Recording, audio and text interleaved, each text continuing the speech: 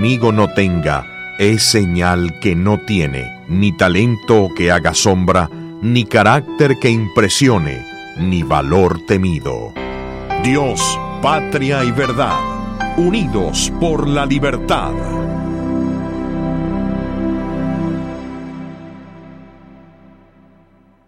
Los miércoles a las 7 de la noche en Análisis Mundial, escuche al doctor Humberto Machado Jr. en temas muy importantes sobre cardiología. Esperamos sus preguntas al 305-541-9933.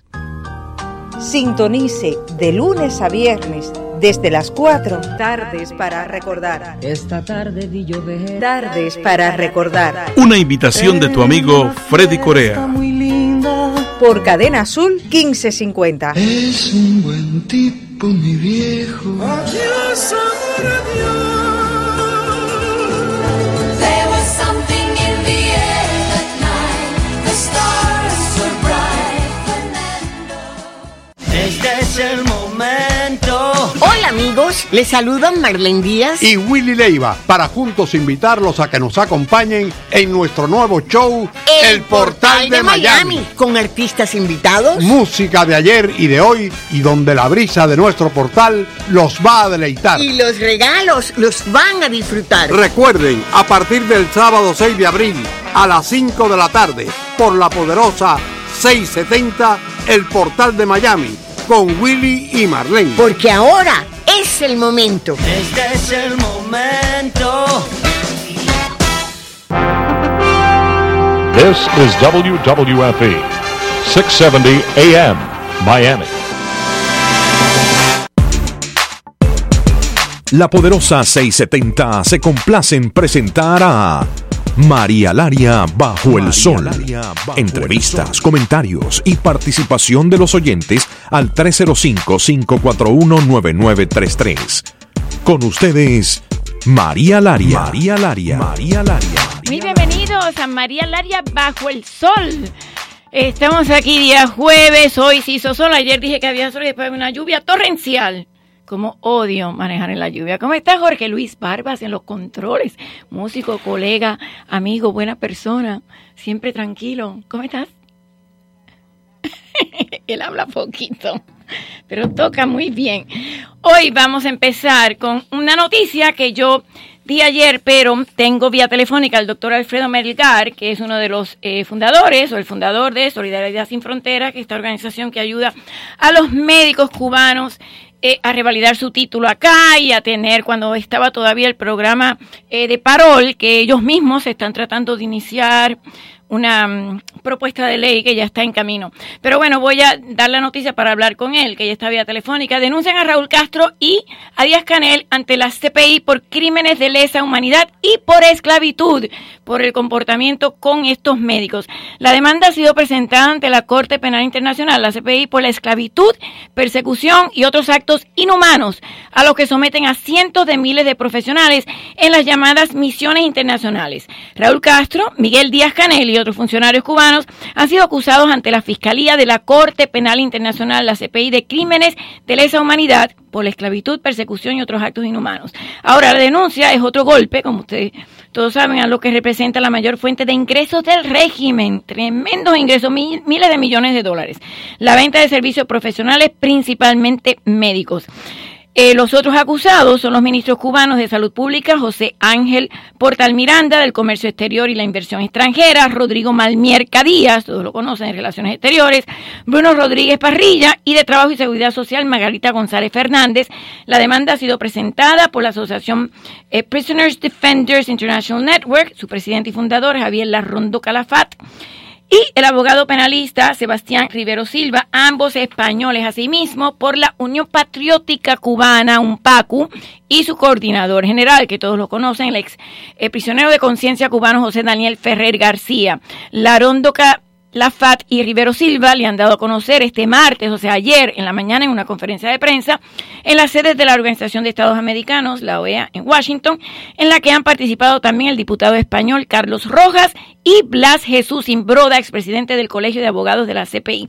Al dar inicio a la cita con los medios, Luis Almagro, secretario general de la OEA, se refirió a las misiones médicas cubanas como, y abro comillas, una herramienta esencial y subterfugio diplomático de La Habana tras lo que se esconde la verdadera intervención, y puso como ejemplo el caso de Venezuela. Las misiones han sido la máscara para la mayor fuente de ingreso para el régimen a costa del trabajo de sus profesionales como si fueran esclavos.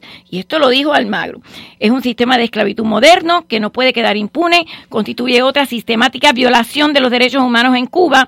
La Corte Penal Internacional ha recibido la demanda de 350 páginas, lo que no significa que acepte abrir el proceso, pero bueno, los denunciantes consideran que la CPI tiene competencia, aunque el Estado cubano no sea parte, dado que se documentan profusamente lo que son crímenes tipificados en el artículo 7 del Estatuto de Roma. Además que el Tribunal Internacional tiene jurisdicción, pues los crímenes que se denuncian son cometidos por los responsables del gobierno y la administración de Cuba en territorio de numerosos estados, por ejemplo, que son partes de la Corte, como Brasil, Botsuania, Guatemala, Honduras, Venezuela y Bolivia. Pero bueno, vamos a hablar con el doctor Melgar, que siempre toma su tiempo para estar con nosotros y deja a sus pacientes esperando.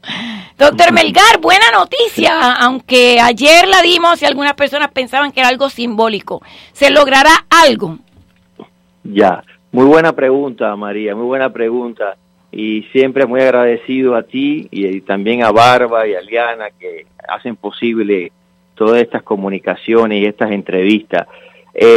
Me parece muy bien, excelente la presentación de este documento, de esta denuncia, María, porque recuerda que lo están presentando a un alto nivel internacional. Esto es un escándalo mundial. Estamos hablando de la Corte Penal Internacional, de la Corte de la Haya, de Naciones Unidas, del Alto Comisionado de Naciones Unidas, de la OEA. O sea, estos son instituciones donde históricamente se han presentado graves denuncias de crímenes a la humanidad. Entonces, me parece que el trabajo que hicieron en conjunto, tanto estos defensores de los prisioneros y la Unión Patriótica Cubana, fue un trabajo de alto quilate, bien elaborado, por años, con testimonio, con documento. Yo leí el documento completo. Nadie puede levantar a un dedo en este mundo y decir que hay una mentira, que se falsificaron esos documentos. Todo está muy bien narrado. Aquí se está hablando de esclavitud de los médicos, pero esto se le añade, María, a esto se le añade al historial de Cuba, de violaciones, de atropello. No se puede decir solo esclavitud, esto es además de fusilamiento, cárceles, campos de concentración en la UMAT, hundimiento de barcos, asesinatos de pilotos, muertes de niños en el mar.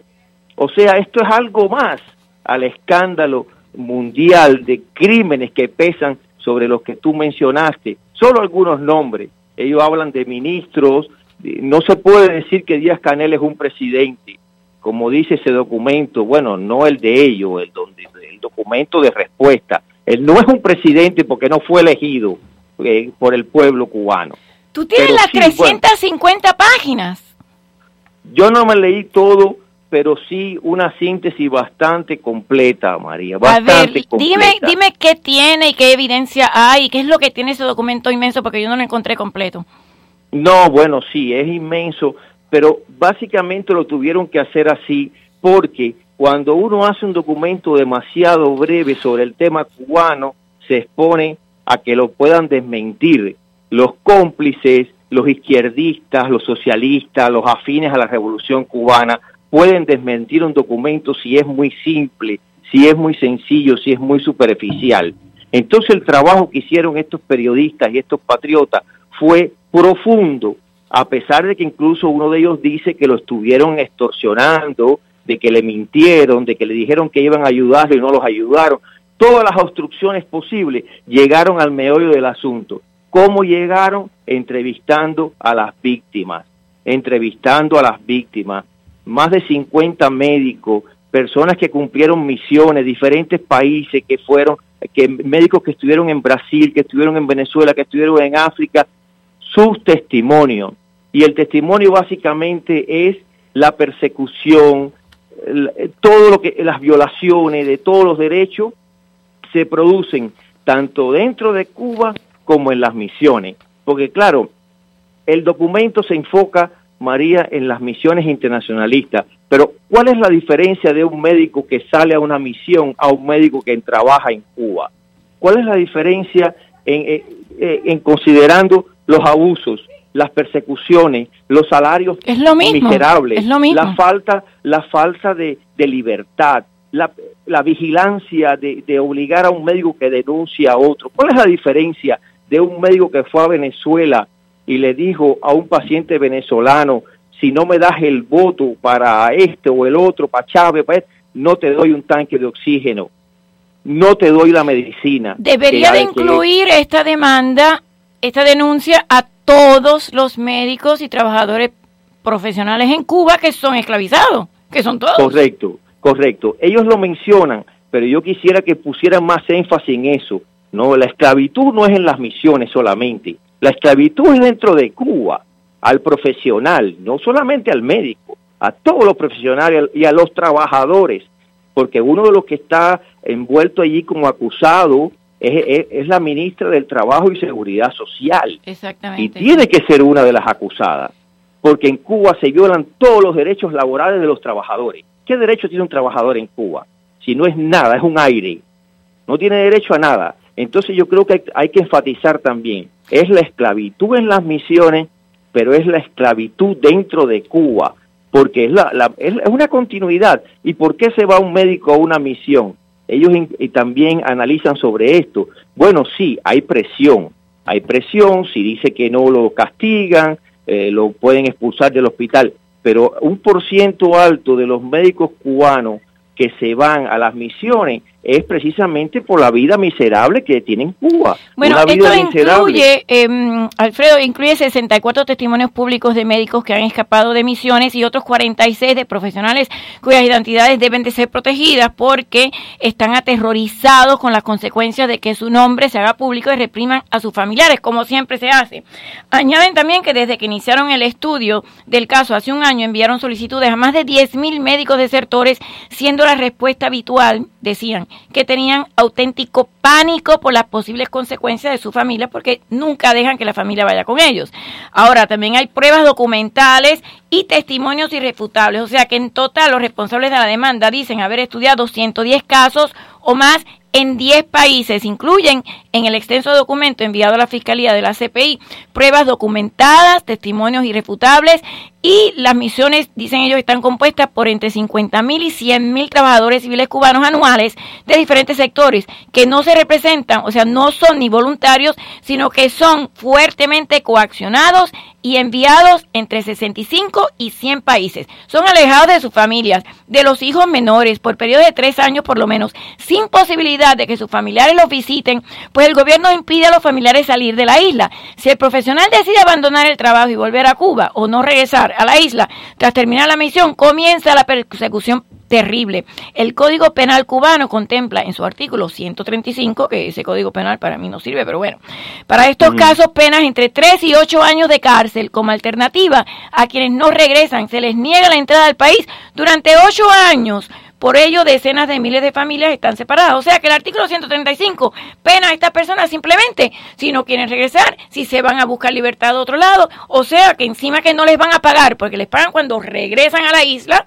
Si es que regresan, si regresan los dejan 8 años sin trabajar, y si se van entonces no les pagan y encima pueden ir a la cárcel si regresan a Cuba. Correcto, María, y a eso hay que agregarle lo que por años sucedió en Cuba. El médico que pedía legalmente la salida del país era castigado de 5 a 10 años. Yo fui una víctima de eso porque yo estuve castigado. A mí me mandaron allá al fin del mundo en el campo. ¿Dónde? Y eso es un castigo adicional. O sea, es como decir, vas a pagar con sangre ser un traidor. Eso falta allí, que hay que agregarlo también. Y cuando esos médicos ya podíamos salir y llegar al exilio, ya estaban mayores, habían sufrido mucho, con problemas mentales, con tremenda ansiedad. Como un médico ya después que sufrió eso se va a sentar a estudiar? Hay que ser de hierro. ¿Cómo saliste tú?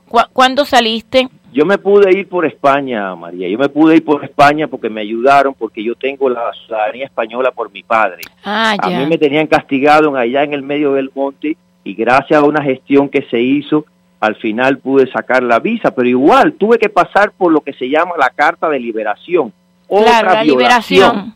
La famosa liberación. Fíjate que al decir liberación, ahí ya está envuelta la esclavitud. Porque si usted le tienen que liberar de algo... Es verdad, es verdad. Usted tiene ellos mismos le llaman liberación. Claro, ellos mismos se ponen la soga al cuello porque si a mí me la tuvieron que dar no sé cuántos de burócratas, porque la tenía que dar el ministro y el otro y el otro. Si no te dan esa carta, puedes ser ciudadano del mundo entero, puedes tener la visa de cualquier país, no te dejan salir porque tienes que pagar. Y entonces, claro, cuando te dan la carta de liberación, te parece que se te abre el mundo, porque el grillo de la pierna te lo quitaron. Entonces ya ahí está implícita. Pero fíjate, Alfredo, se les despoja del pasaporte al llegar al país de destino, se les prohíbe viajar con sus títulos universitarios e historial de experiencia legalizado. Los trabajadores reciben solo entre 10% y un máximo, en muy pocas ocasiones, de 25% de lo que pagan por ellos en salario en los países de destino. El resto lo recibe el gobierno, el régimen dictatorial cubano, y en algunas de las misiones, como la de Brasil, La Habana reparte otro 5% con intermediarios que facilitan la transacción. Los trabajadores son obligados a vivir muchas veces hacinados con toque de queda al atardecer.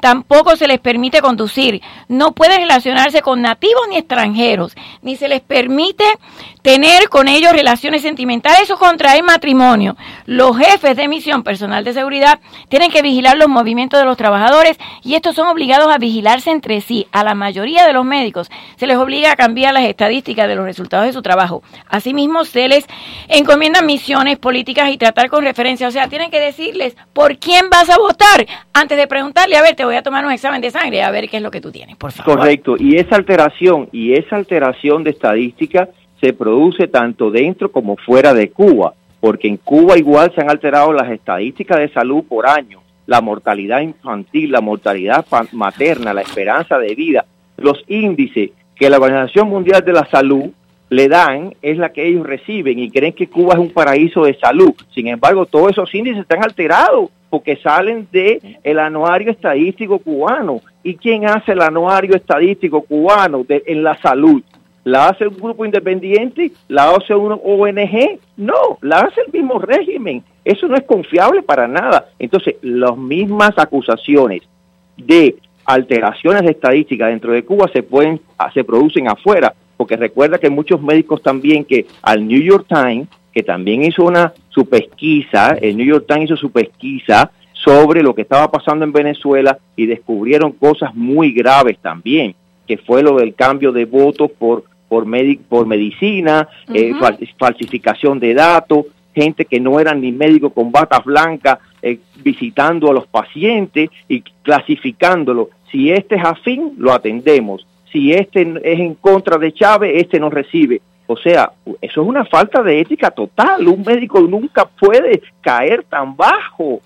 Uno tiene que atender al paciente, no importa su creencia política, religiosa, su afinidad sexual. Eso es algo que hay que respetar. Cuando se viola eso, se viola todo. Y por eso esos médicos se sintieron tan mal que se la jugaron. Porque darle una entrevista al New York Times para que te la publiquen es valiente. Pero esos médicos no podían dormir, porque usted no puede dormir cuando hace eso.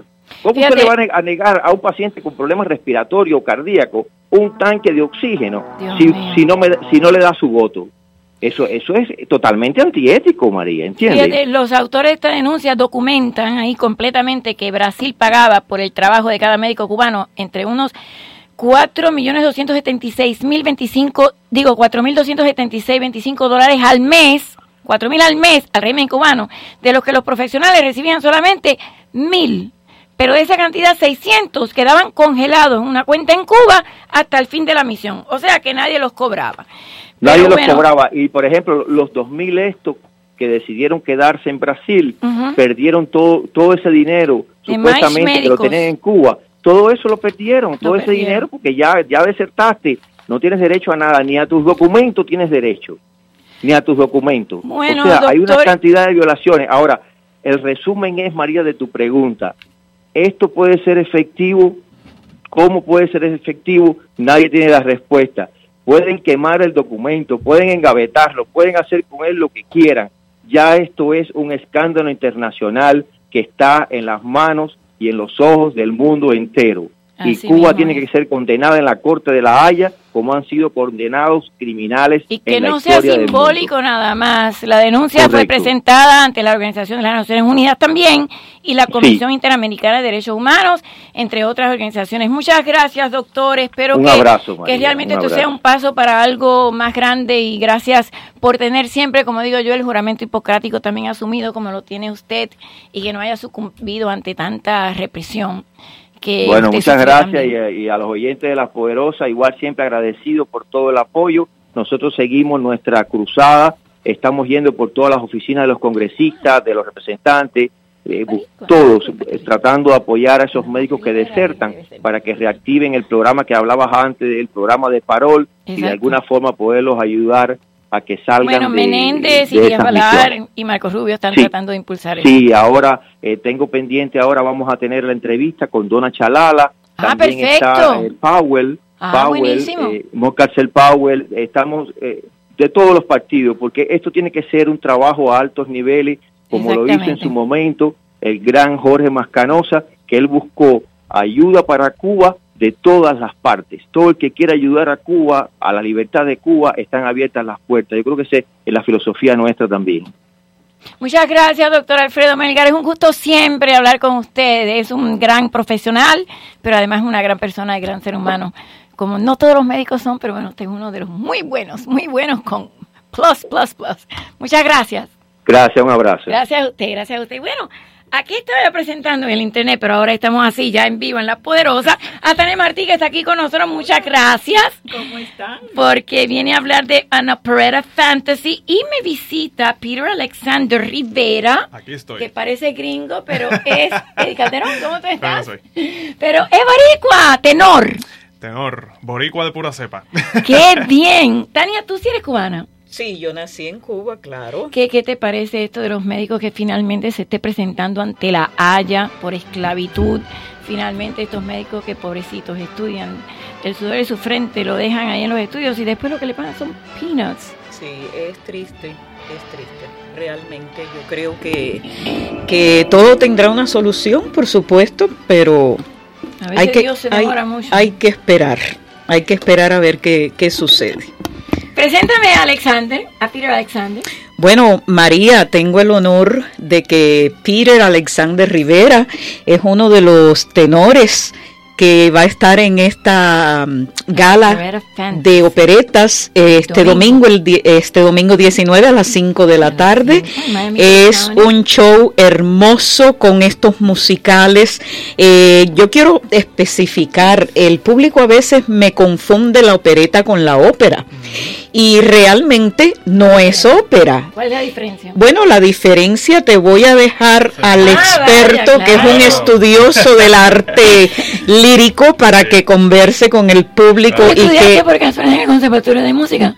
¿En Puerto Rico? Eso es correcto. ¿En serio? Yo también, pero muchos años atrás. Sí, claro, estuve por lo menos 4 o 5 años atrás. Y estudiaste también en la high school anterior, ¿cómo se llamaba? No, yo soy... Escuela Libre de Música. No, es que yo soy de Ponce. Eres de Ponce, la perla del sur. La parte sur de la isla.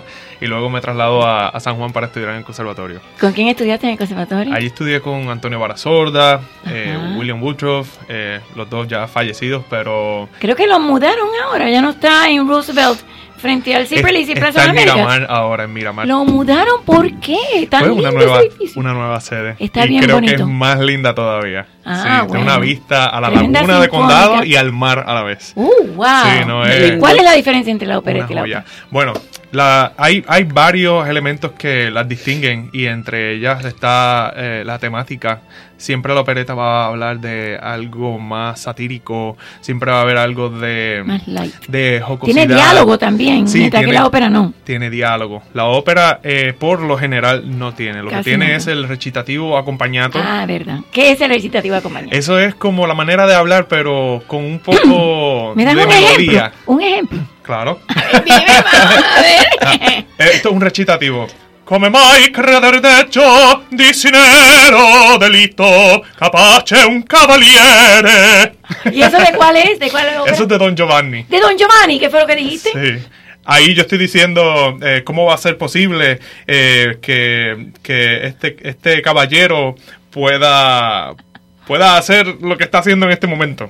Qué lindo, tienes tremenda voz. Lindísimo es, y bueno, ya puedes ver la figura que tiene también. Altísimo. Porque tenemos ayuda, ¿no? La caja torácica, bueno, si es más amplia, tiene más. Hay muchos mitos en esto Sí, de cómo el cantante de ópera se ve. Porque unos dicen que, adiós, pero tú no eres gordito. Y yo, bueno, lo que no tengo en gordura lo tengo en altura. Pero honestamente no hay un físico casado. Pero porque son casi siempre, por no decir gordas, sino subidas de peso. O sea, estaba lo que pasa, estaba, no será, bueno. Es que yo creo que eso es algo que, pues, que coincidía con que la persona era talentosa y pues era corpulenta. Pero la amplitud de la caja torácica tiene más espacio para vibrar, ¿no? Es que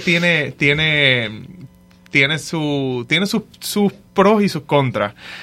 La que rompió con esos esquemas fue María Calas. Que era flaca. Era una flaca. Pero la gente decía que ella era más intérprete que la voz que tenía, pero tenía tremenda voz. Sí, es que nadie sabía de dónde sacaba esa voz. Así que ahí vamos. Ella era gorda. Ella era heavy. No sabía, yo pensaba que era delgada. Ella era heavy y luego adelgazó mucho.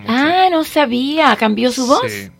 Dicen que sí, yo no recuerdo muy bien cómo era que se escuchaba antes y después, pero dicen que sí, la voz le cambió, pero igual siguió siendo una estrella. Justino Díaz ya falleció, ¿no? Justino Díaz, barito. no. ¿Todavía vive? Todavía vive. Ay, Dios mío, perdóname. ¿Qué edad tiene Justino Díaz? Debe estar en los 80 y pico. Él no era tan gordo. O 70 y alto, no sé, espero y que no me esté tremenda escuchando. voz, él es barítono, ¿no? Sí, perdóname. sí, barítono. Por eso no era tan gordo. No, él siempre fue... No, lo que es un hombre muy fue alto. Slender, fue... Muy alto. Sí, fue él es tosquito, pero no, nunca fue... O sea, ahí se rompe heavy. el mito, entonces. Sí, yo pienso que sí. Está el otro también, que era una estrella, colega del mismo tiempo, Sharon Mills también. Sí, Sharon Mills. Alto y siempre esbelto, o sea que siempre había... No tiene que ver, entonces. Sí. Además, el estar muy pasado de peso te afecta la respiración. Claro. ¿No? En el diafragma. Eso ¿no? te puede quitar un poco. ¿Me cantas algo? ¿Qué quieres oír? Algo de fantasy. Algo de opereta fantasy. Algo de opereta. La de Conde Danilo. Sí, que vas a estar genial. Sí. Esto es una maravilla, mira, esto es una mezcla, no es que se van a poner 4 operetas completas ni nada. Esto sí, son 4, son la viuda alegre, el murciélago, el conde de Luxemburgo y la duquesa del Baltabarín. Entonces, Manny Albelo, que es el director artístico, recopiló de los principales libretos de estas operetas diálogos, idea, y ha creado como un cuento, como un sueño, donde llega un productor de Broadway, llama por teléfono a un escritor de Miami y le pide un libreto sobre estas operetas. Entonces se unen las unen las 4 operetas con todos estos personajes. Un popurrí. Ajá. Un popurrí operetático. No sé. Entonces son 3 sopranos, que ellas son Marinel Cruz, Laura de Mare, Maylú Hernández y 3 tenores, que son Jesús Braña, Peter Alexander Rivera, que está aquí ya contigo, y Jesse James Vargas. Y tenemos el cuerpo de baile de Geo Performance Ballet. Pero, ¿qué crees tú? Marlene Urbay, claro, es la directora musical de todo este engranaje con su gran orquesta, la Florida Chamber Orchestra. Ella no ha podido hoy acompañarnos porque tú sabes que ella tiene muchísimas ocupaciones, es profesora de música y está a esta hora ocupada, pero esto va a ser realmente nada. Pero Peter nos va a cantar. Vamos a cantarle a María un pedacito ahora de lo que es una opereta. Claro. Oye, hay que recalcar que esto se va a estar haciendo en español. Sí, claro. Y que nuestra audiencia latina va a poder disfrutar y con mucho gusto esta puesta de opereta. Exactamente. No tienen que leer la traducción. Sí. Este calor hispano caribeño va a disfrutar muchísimo de como esta fongo, puesta. entonces. Es un regalo para la comunidad de Miami que está realmente necesitando estos tipos de espectáculos ya un poquito extinguidos, ¿verdad? A ver, un poquito. Vamos. Esto es del Conde Danilo, La Viuda Alegre. Ok, ya. Si grave asunto he de tratar, con nadie conferencio yo, que en diplomacia la mudez es cualidad sine qua non. Por no gastar tinta y papel, escribo al año un acta o dos, mi pluma siempre seca está, cual mi caudal que se agotó.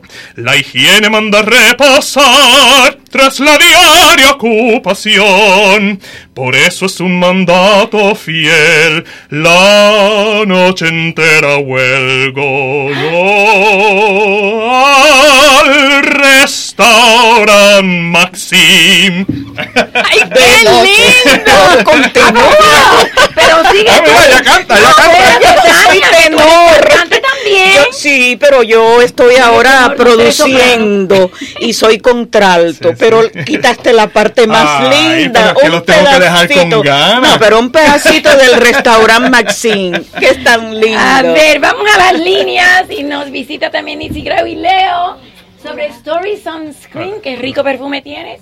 Leo, te vas a tener que sentar o Nitsy arriba tuyo. Si no te sientas allá que está más flaquita.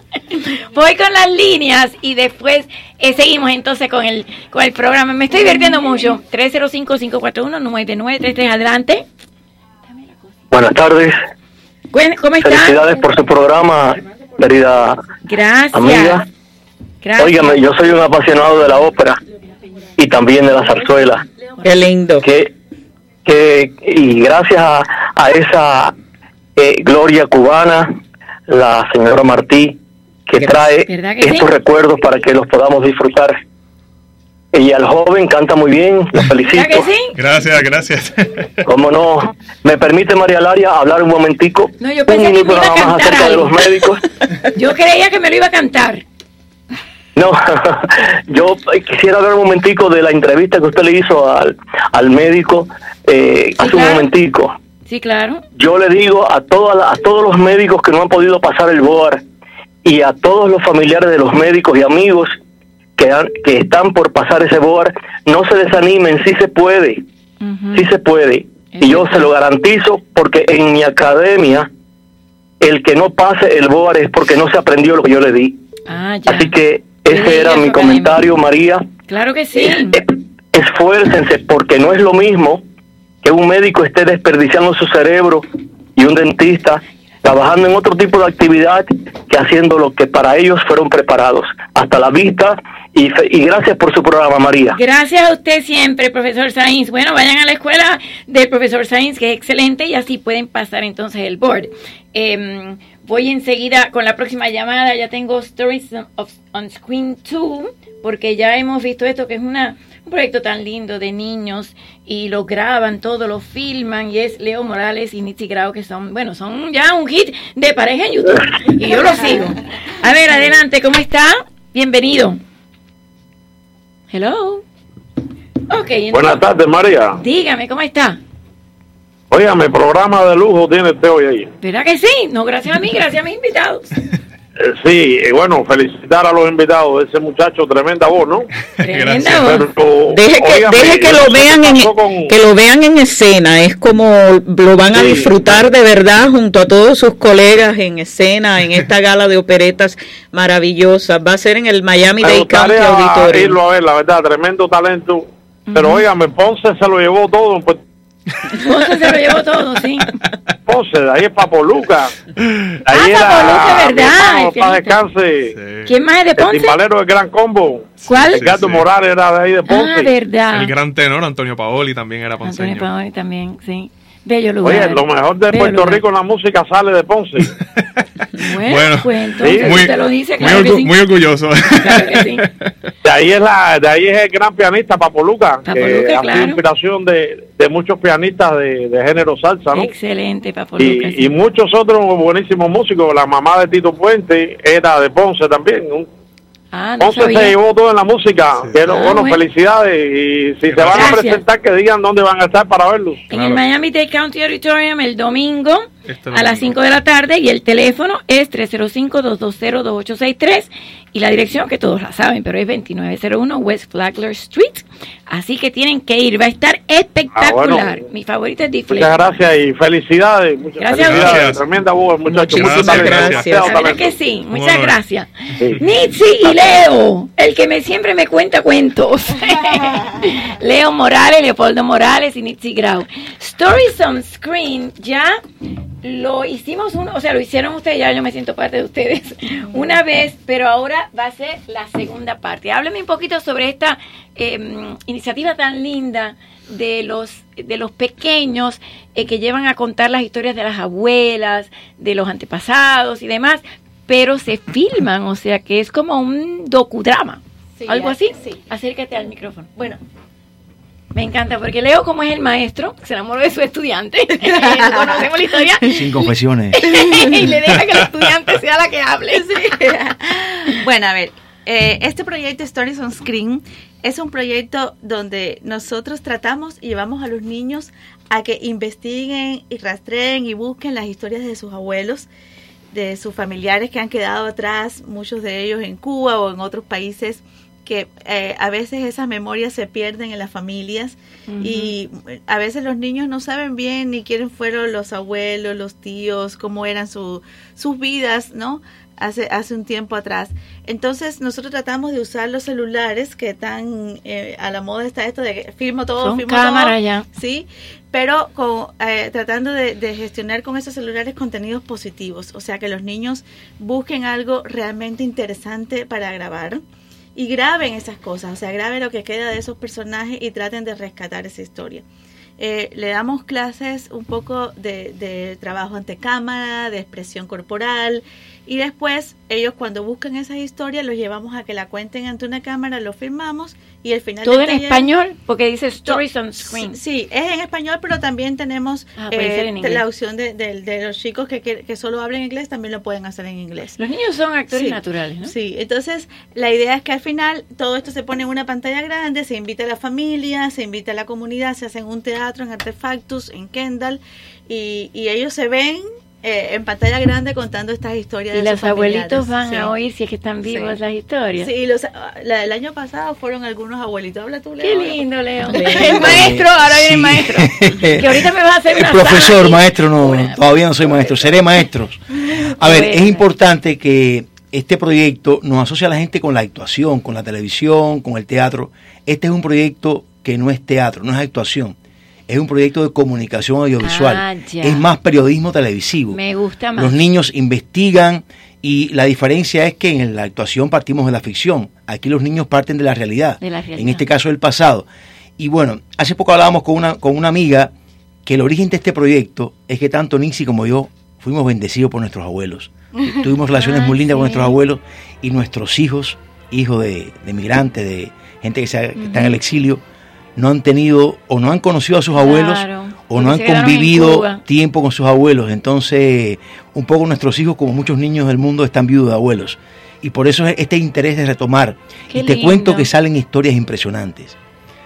Hay una historia del pasado evento de un abuelo cubano que fue campeón de lucha libre y campeón de levantamiento de pesas. ¿Cómo se llama? Que estaba olvidado el señor así, la nieta, la bisnieta lo retomó, y fue una historia cuando la familia ve reflejada en pantalla, eso increíble.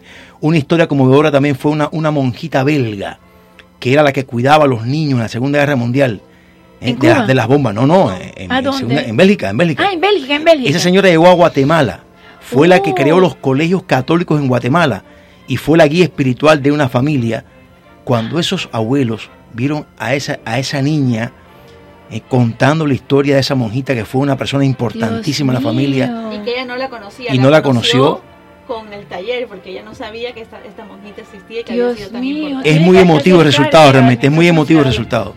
A ver, o sea, dilo otra vez, que no la conocían realmente, se enteraron ahí. Esta monjita no la conocía nadie, no la conocía, los niños no la conocían. Para los padres había sido importante, pero había quedado ahí como en el pasado. Entonces los niños, en toda esta investigación, donde ellos le preguntan a sus padres qué personas fueron importantes para ti en tu infancia, descubren que había estado esta persona que les había influido mucho en su infancia, y entonces empezaron a preguntar sobre ella, encontraron el crucifijo que ella tenía en la casa, encontraron fotos, cosas, y descubrieron a este personaje.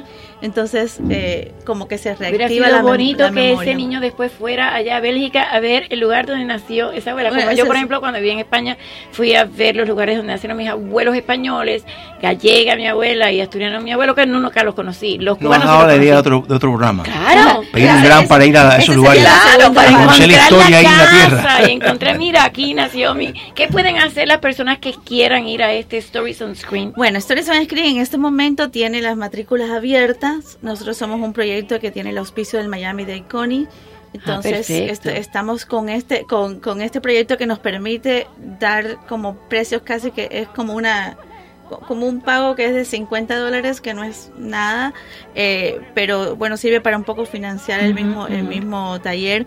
Esto tiene este precio y está abierta las inscripciones en nuestra página troupofactors.org. Troupofactors.org. T-R-O-U-P-O-F Actors actors.org. Sí, solo tenemos 20 cupos, no queremos más niños. Tienen que llamar ya. Tienen que llamar ya, y ahí mismo en la misma página, en la parte de cartelera, ahí se pueden inscribir, está el botón de inscripciones, se pueden inscribir, ahí están los horarios, está la comunicación con nosotros, como puede ser por qué vía, y la forma de pagar puede ser allí mismo en la página web. Mira, ahí tenemos una llamada, a ver, puede hablar, hoy es un día abierto, pueden hablar de lo que ustedes quieran, del problema de los médicos que hablé, de esta denuncia ante la Haya por esclavitud, o quiere hablar de opereta, o si quiere hablar o si quiere contarnos su historia. ¿Cómo está? Bienvenido. No, yo nada más porque me gustó mucho cómo canta el muchacho. ¡Ay, qué lindo! Pues mira, tiene que irlo a aplaudir. Ya tienes fan. Que no crea que nada más los cubanos les gusta, también a los mexicanos. ¿Usted mexicana de qué parte? ¿De qué parte? Me suena muy chilanga, del DF, ¿no? No, yo soy de Monterrey, Nuevo León, nada más que tengo el internet y estoy llamando de Houston, Texas. ¡Ay, qué lindo! Desde Houston, Texas. Saludos. Ojalá estuviera por acá y nos pudiera acompañar el domingo. ¿Cantas algo? No, pero no crean, vamos para allá porque vengo con mis hermanos y todo. Vamos a estar en Miami. Entonces ahí el domingo. Pues mire, esto es el domingo a las 5 de la tarde en el Miami Dade County Auditorium de 29 Avenida y West Flagler. Usted va allí el día del show y puede adquirir sus boletos o desde ya en su computadora puede entrar a Ticketmaster. ¿Sabe que yo todos los días veo a María Laria? ¿Por el internet? Yo una vez fui a un show de ella. ¿Cuál? Cuando hizo un show de travestis y él lo tengo grabado. ¿Dónde? ¿En Los Ángeles? ¿Acá en Chicago? No, ahí en Miami. ¿En Miami? ¿Qué año más o menos? Sí. ¿Telemundo o América TV? En Telemundo parece que fue, y muy bien que hizo el show de los travestis. ¿Y usted travesti o usted estaba en el público? Y Roberto Carlos. ¿Usted estaba en el público? ¿O es travesti? Sí. ¿Estaba en el público? No, en público, yo lo tengo grabado aquí. Ah, bueno. ¿Usted quiere que le cante algo? Peter Alexander, ¿cantarle algo? Claro que sí. Bueno, a mí me gustó mucho cómo canta el muchacho. Y cántale algo. ¿Cómo se llama usted? Yo me llamo Emma García. Emma. Mi nombre aristocrático. Le voy a cantar algo. ¿Le va a cantar algo? Para ella, desde Miami, con mucho amor. Ándale. Todos dicen que es mentira que te quiero, porque nunca me habían visto enamorado. Yo te juro que yo mismo no comprendo el por qué tu mirar me ha fascinado. Cuando estoy cerca de ti estás contenta. No quisiera que de nadie te acordaras. Tengo celos hasta del pensamiento que pueda recordarte a otra persona amada. Júrame que aunque pase mucho tiempo, no olvidarás el momento en que yo te conocí. Mírame, pues no hay nada más profundo ni más grande en este mundo que el cariño que te di. Bésame con un beso enamorado, como nadie me ha besado desde el día en que nací. Me voy a tener que poner de pie. Tiene que terminarlo. Quiéreme hasta la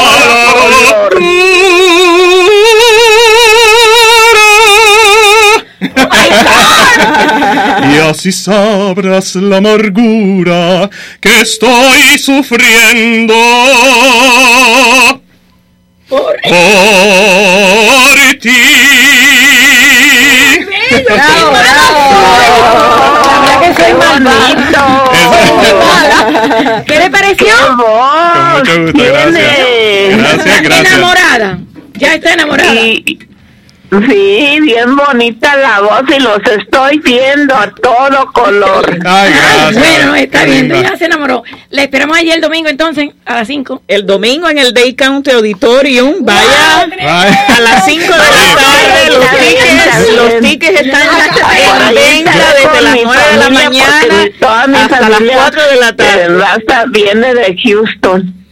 Muy bien. Muchas gracias, Fíjense. muchas gracias. Eso yo lo hago con todo el mundo. Yo acabo de cantar Júrame sentado. No crean que nada más los de Miami el cura que los oye, sino también los mexicanos. Muchas gracias, señora. Me encanta la comida mexicana. Un gusto. Beso para usted. Y a mí también. Y Leo. Igualmente. Muchas gracias, Mari. Gracias a usted. Y ahí tengo su video guardado.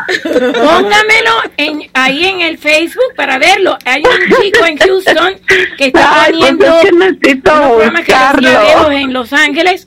Y el otro día me lo pone y tú estás viendo eso ahora, sí, pero eso de hace como... No, yo la vi en Telemundo. No, yo sé, pero te digo, hay un chico en Instagram que está poniendo los videos que están... Oiga, y hasta los muchachos se quedaban con la boca abierta viendo el show. Ok, bueno, muchas gracias. Sí, yo me metí en esos temas siempre y me criticaban. Nitsy, ¿cómo? Háblame un poquito del canal de YouTube ese que tú tienes, donde ustedes tienen unas aventuras espectaculares amorosas, donde uno se enamora otra vez cada vez que los ve. Bueno, esa es otra faceta de nosotros. ¿Cómo se llama? Bueno, tenemos un canal en YouTube que se llama Nitsy y Leo Vivir en Pareja. Buenísimo. Que lo que hacemos allí es compartir nuestra experiencia de vida con las personas que recién están iniciando sus relaciones. Nosotros ya llevamos 30 años juntos. ¿30? Ya vamos para 31 este año, entonces Ay, Dios mío, pero tan jovencitos que se ven. Sí. Gracias. Sí, ¿verdad?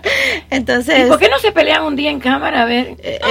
Lo podríamos... Es bonito, hay que ver un día que de verdad que todos tenemos nuestra pelea. Qué traviesa. Lo podríamos falsear.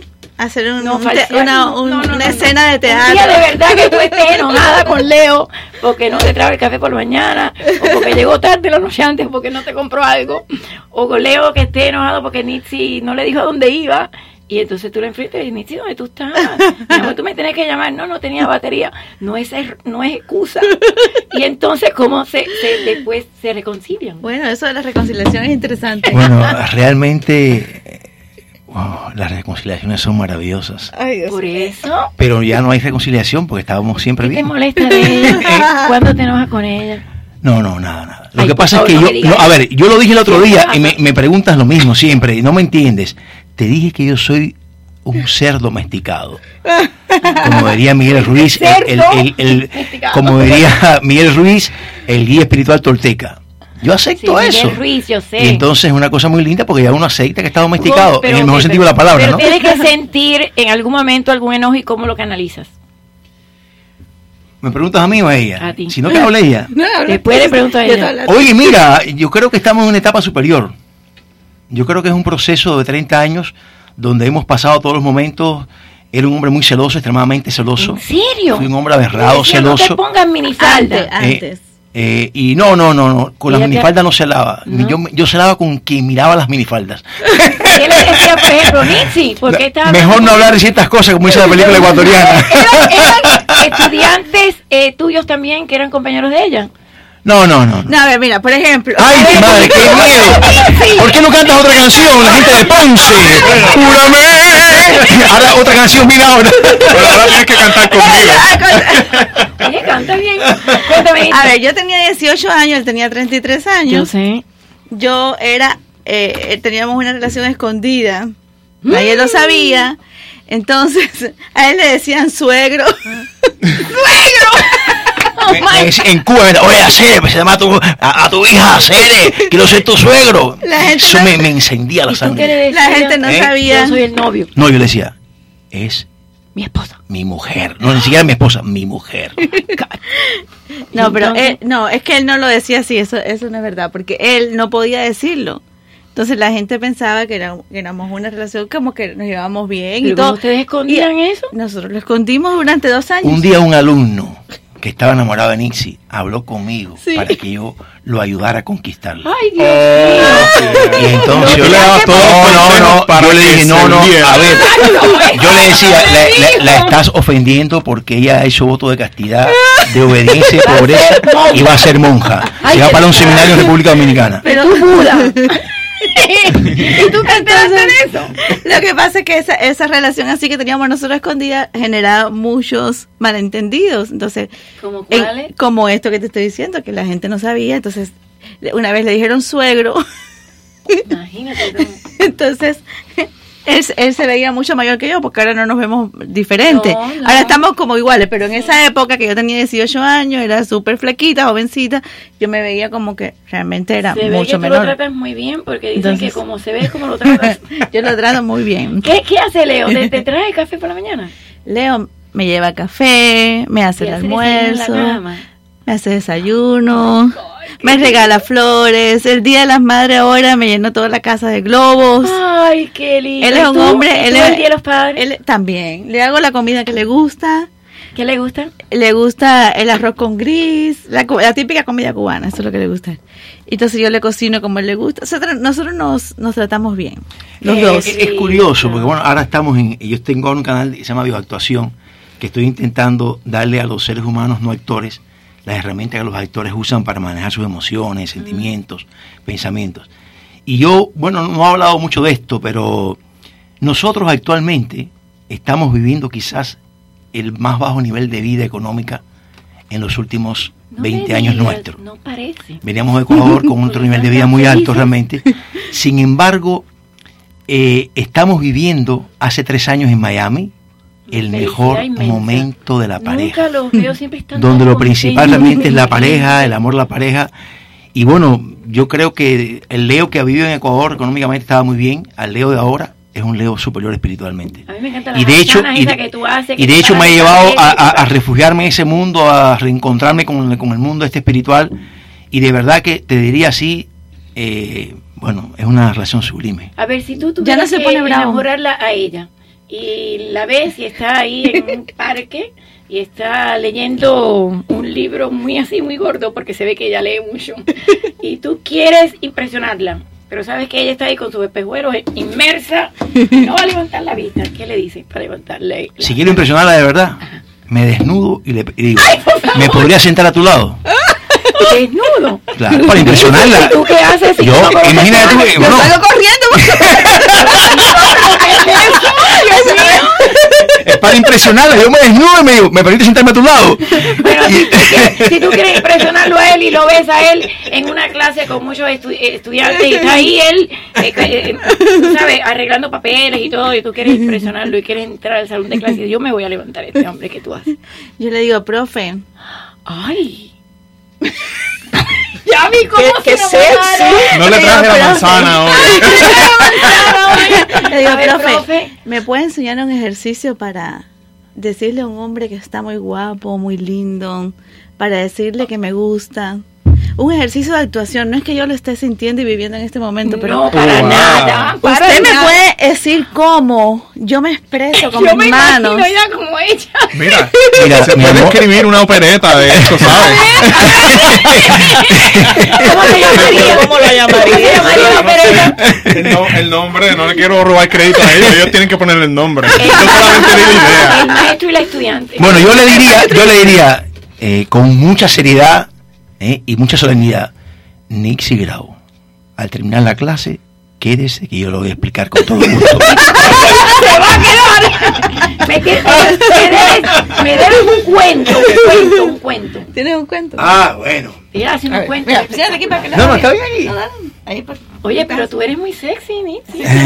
A ver, así fue que lo levantaste cuando bueno, tenía 18 años. Este cuento, el cuento tiene que ver con la capacidad, con la agilidad para cambiar de emociones y con las alternativas y con los errores del hombre cuando se ciega con una emoción. Cuentan que en un buque británico inmensamente grande de 35,000 toneladas, iba el capitán en el puente de mando, esperando que cayera la noche ya para irse a la cena, y dijo entonces un subalterno: mi capitán, se ve una luz a lo lejos. El capitán dijo: ¿está en movimiento o está fija? Está fija, capitán, está fija.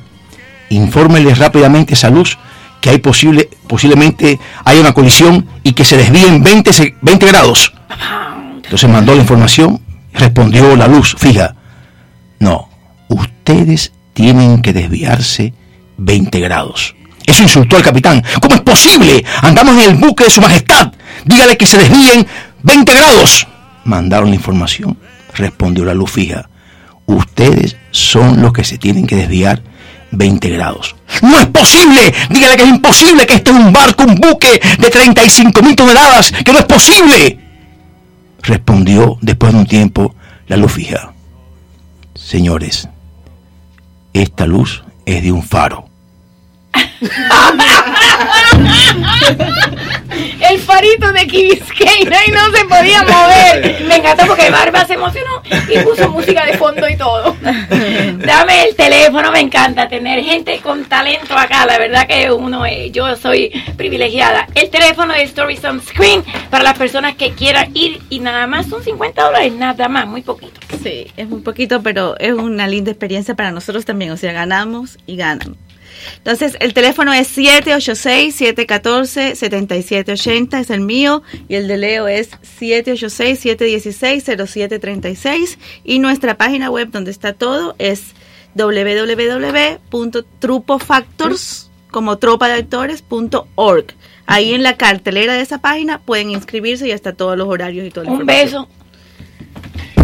Pero antes quiero felicitar a... ¿Cuál es tu nombre? Peter Alexander Rivera. Tiene una voz maravillosa, y te cuento que yo durante muchos años era el maestro de actuación de los cantantes del Lírico Nacional de Cuba. Oh, mira para allá. Le daba clase a los... ¡Un beso! ¡Ella quiere hacer el show! A ver, con un juramento violento ahí, bueno. Venga, vamos. ¡Bésame! ¡Bravo! ¡Qué rico tener gente talentosa! Mira que yo los molesto y ellos conmigo. El teléfono para ir a escuchar toda esta opereta tan bella, y a Peter Alexander Rivera, con quien he tenido la verdad y el gusto, de Tania Martí también. Gracias a ti por recibirnos. Se me pasó mencionar, María, que esto todo es dirigido artísticamente, el guión escrito y todo por Manny Albelo. Es el que ha ideado este espectáculo, y Marlene Urbay con la Florida Chamber Orchestra bajo su batuta, dirigiendo a todos estos maravillosos cantantes, actores, ballet, en el Miami-Dade County Auditorium. El domingo a las 5. Este domingo a las 5. Puede ir a taquilla, comprar su boleto entre 9 y 4 de la tarde o por www.ticketmaster.com. Bueno, muchas gracias, se me acabó el tiempo. Te deseo toda la suerte del mundo, qué gusto conocerte, tienes un aura preciosa y una voz privilegiada. Gracias. Y los dejo con el mejor noticiero con mis ojos para par y con Eduardo Alemán, que llegó desde allá, desde Francia, y yo creo que todavía sigue viviendo allá. Muchas gracias, Barbas. Hasta mañana. La Poderosa 670 presentó María Laria Bajo el Sol. Los invitamos para un próximo programa. Cuba Nostalgia está de vuelta y mejor que nunca el 18 y 19 de mayo. Visite el famoso Cabaret Tropicana, donde se presentarán bailarines al estilo Tropicana.